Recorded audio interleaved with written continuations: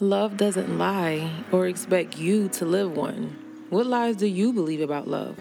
I'm Zara Hairston, an author and relationship coach who helps mistreated women struggling with toxic attachments to set boundaries in unhealthy areas so they can maintain their personalized emotional growth goals. Welcome to my podcast. What kind of love is this? Where I uncover common deceptions that lead us to accept what isn't even love. Brought to you by ZaraHairston.com. This podcast is not a substitute for counseling or therapy. It is intended for informational purposes only. Hey everybody, welcome back to a new week, a new episode of my audio podcast. Thank you to those of you who've submitted a form to be contacted once my calendar opens up again in the very near future. Your patience is so appreciated. And you will get more information soon and very soon. If you have not already, please go back and listen to episode 4. It is full of vital information you need to hear to move forward with this tribe of us on the journey to living and loving in the truth, the whole truth, and nothing but the truth. I would even listen to episode 5 once a month, actually, just to refresh the mind when the heart wants you to forget. Because it will do that. You'll end up saying things like, well, it's okay. I'm fine. It's not that bad. When it's not okay, you are not fine, and it is that bad. It's so easy for us to believe a lie when that seems to be the thing that keeps the peace, right? And I'm doing air quotes around peace. So you need that accountability to remind you, in no way is that lie keeping the peace, because inside you are an emotional wreck. There is no peace. So you're actually enabling their comfort level with mistreating you. And that is not peace. So yeah, go back and hear episode 4 and maybe even set a monthly reminder to revisit it so you stay astute. Now, the lie we're going to deal with in this episode is nothing is changing. And I want to talk to you about the change cycle, what many call the change cycle. Because when you say nothing is changing, you're speaking out of the change cycle. I'm going to say the term just like that too each time. But in all seriousness, most of us encompass ourselves in this kind of cycle without knowing its name. And if we could just get to the end of the cycle instead of getting stuck and starting all over again, just to get stuck at the same point again, we could finally experience change. So while you listen to me, ask yourself where you are in the cycle and if you feel the emotions associated with certain cycle points. And this is going to be a 2-part talk. So I'm just going to give you some kind of background, help you feel supported in what you're probably going through, have gone through, will go through, if you don't clarify what's actually happening. And then I'm going to define the change cycle and give you some tips. You may find that your change is actually nearer than you think, but because you keep reverting at a certain cycle point, you feel like you're further away from real change than you actually are. You have more power than you think. It's just that we get so caught up in, looking at things from the outside instead of introspectively. You know what I'm saying? And again, this will make complete sense once you reach the end of this 2-part talk. If not, you might want to look into coaching. But I can say that it all will make complete sense because most, if not all, people tend to default to their normal habits. So when we learn or experience change, there's this natural tendency to resist that change because it's not a norm. I mean, most people are not trying to do something they're not comfortable with for the sake of comfort because they don't know and it's not normal or a usual thing, right? Think about the last time someone wanted you to do something different than the way you've always been doing it for years. I mean, it's your habit, it's your default, it's your norm. Did you just jump at the chance to do it differently? Or did something in you kind of resist? If you're honest, it probably resisted just a little bit, depending on the type of person you are at first. Even if you ended up making the change because you realized it was actually for the better. Just like you, think of the person you're trying to initiate change with. Depending on how they process change indicates whether the road trip to the boundary you want to set is a smoother ride, a bumpier ride, or one that ends up in somebody getting dropped off so you can make it to your final destination, which is a healthier place. See, in that earlier example, someone may have come to you, set a boundary for change, and you may have felt a little resistance rise up inside, but you checked yourself and really examined the situation to find that, this change is in fact necessary. So while I'm not comfortable yet, because it isn't habit yet, since it isn't my norm, it is for the better. So I'm going to move in that direction instead of against it. That's what you can call a growth mindset. You might want to write that down. Healthy people usually have it, a growth mindset. It's those toxic ones that struggle in that department. They fail to grow past a certain trauma and kind of live out of that trauma, which is how you can tell someone is actually struggling with unresolved hurt, because getting them to grow is just a real challenge. It's like dealing with a brick wall when you talk, nothing's getting through, because they are stuck there at the place of trauma. And again, we've talked about how trauma is not just physical, assault or violence. It can be emotional. It can be certain experiences, stressors. And so unfortunately, sometimes those toxic type of people never do grow past it because they resist the very change that can help them heal past it. This is why it's so important for you not to quit when you're trying to set a boundary, because you're setting a boundary because you're pretty much tired of how things are going in most cases, and you want things healthier, rightfully so.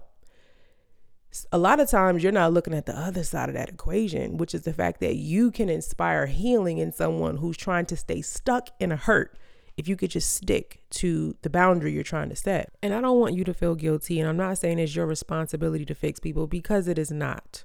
I'm not saying that. And in fact, sometimes when you are making an honest and sincere effort to set a boundary and they just keep rejecting, and everything is falling apart all around you, and this is just going on and on and on and on and on, sometimes you have to say, like I said earlier, I'm gonna have to drop you off, because I'm headed to a destination of a healthier place, and you want me to stay stuck here where I don't belong. We're not moving forward. We're not growing. So please, I have been there where I thought it was my responsibility and my fault, or, because you have a love for people, an attachment to them, I just got to fix this. I'm not saying that's not your job. They have to want it as much as you. The boundary should inspire them to want it, is what I'm saying. But if you just, keep trying to set boundaries and ain't no inspiration and happening from within themselves, then we got to look at things a little bit differently.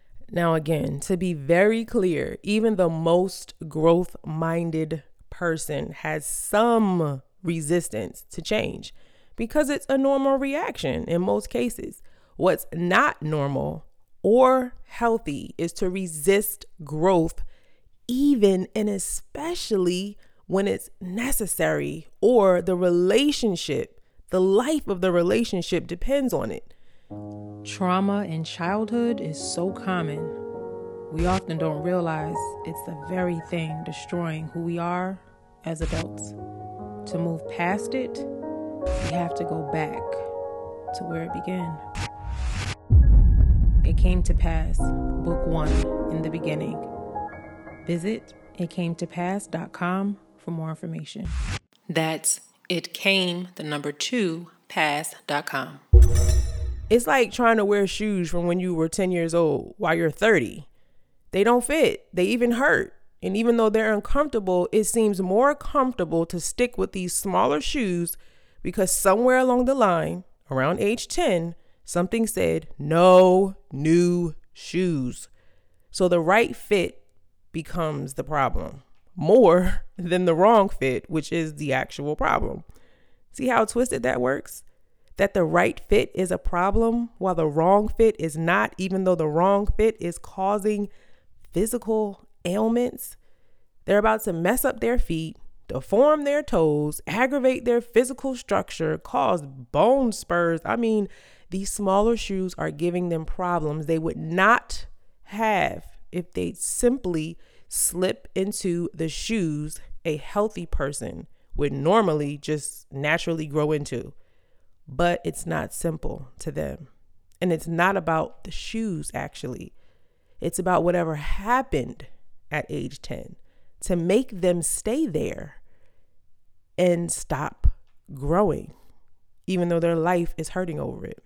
That's kind of how it is trying to get someone to change who doesn't have a growth mindset, because usually something happened to them to make them think it's safer to stay right at the place where the trauma occurred. So you could be talking to a 50-year-old parent, spouse, friend, whatever the attachment or relationship is, but inside that trauma happened at, say, 16. So they act just like a 16-year-old and will resist any and every kind of boundary you try to set because inside they have not gotten past the place that, if healed, would allow them to. Is this making sense? And that's where a lot of people on the other end of that resistant person stops and they say, nothing's changing. They stop trying to set the boundary, which is the only real way to cause real change in a conflicted relationship. But what if I told you it's a sign that change is being activated? That you being tempted by fear to stop trying, or you shrinking back because they're resisting change and pushing back, are not signs that nothing's changing, but that they are actual signs that change is being activated. Look, if it's one thing you've come to understand by now, it's that there's going to be resistance to change. And the deeper their toxicity or trauma, the more resistance they are going to be. Remember this. Remember. Because you'll need that reminder when that pushback increases. Don't give up. It's like labor. Things intensify right before delivery. There's going to be resistance. You must understand and be prepared. Now, if your safety is a concern, that's another story. Get to safety, because a person who would assault you needs the boundary of separation from you. But in those other cases, if you can understand that resistance is normal, it will release that pressure to quit when, not if, it shows up. The positive change you desire is beneficial. And sometimes you need support in someone like a friend or maybe a life coach to remind you not to resist or sabotage or allow them to sabotage the change that very well is within reach. If you want the relationship to improve and you want to experience a real change, you must understand that while it is hard putting up with resistance, because it's like, dealing with a child who has a wound, an open wound on their arm, and you're like, come here, let me see. No, ouch, and you didn't even touch their arm. That's how it is when you try to set boundary with someone who has unresolved hurt. That boundary is getting too close to the trauma, and they start acting out with resistance. No, back up. It's pushback. And they very well need that wound cleaned up. They need it cleaned up. but they're scared because they don't want nobody getting too close to that pain. And they may say, I don't feel pain. I'm not in pain. But sometimes it's so deep and they're so deceived that they don't realize that they're just a walking, volcano of hurt erupting all over people. And then telling people not to get close. I don't want you to touch it to see what's wrong or, to hold me accountable to anything. And, sometimes we feel bad for people like that because we're like, you might know what the trauma was. But at the same time, we got to realize, we have to grow. Like if we're not growing, we're dying. That's just scientific facts. You know what I'm saying? But people think because we're human, when we don't grow, it's kind of fine. No, death is occurring. That's a dangerous place to be for a person to, be in a place where they refuse to grow so much that they're okay with the death they're causing in them and around them because they refuse to grow. That's not a good place. You know what I mean? So while we can have empathy for people who have been hurt, we also have to love them enough and ourselves enough to say, look, the decisions, the behaviors you're involved in is causing harm to my life. It's causing death. It's causing things to fall apart because you refuse to grow. And so you got to stick with that boundary. So again, if you want the relationship to improve and you want to experience a real change, you must understand that while it is hard putting up with resistance, and that's whether from them or rising up from within you, that it is also worth the very change you desire to experience. Resistance to change does not always mean that nothing is changing. It's a part in the change cycle that naturally occurs, that is supposed to occur. It's what you do with it next that moves it from real change or to being stagnant or starting all over and getting stuck again, like I talked about earlier. Resistance to change does not always, again, I repeat, resistance to change does not always mean that nothing is changing. The mere fact that they're resisting means that something is happening. But it could indicate that there's a trauma blocking the path to the change. Because after all, what kind of love tells you there's no need to change anything when that change is in fact necessary for the sake and survival of the relationship? Remember, love doesn't lie or expect you to live one. I'm Zara Hairston, sending you the comfort of truth. Thanks for enjoying this podcast. Do you need more individualized support to identify, overcome, and prevent toxic attachments? Your need and my expertise might just be a match. Go to zarahairston.com/coachme to find out. Y'all bless.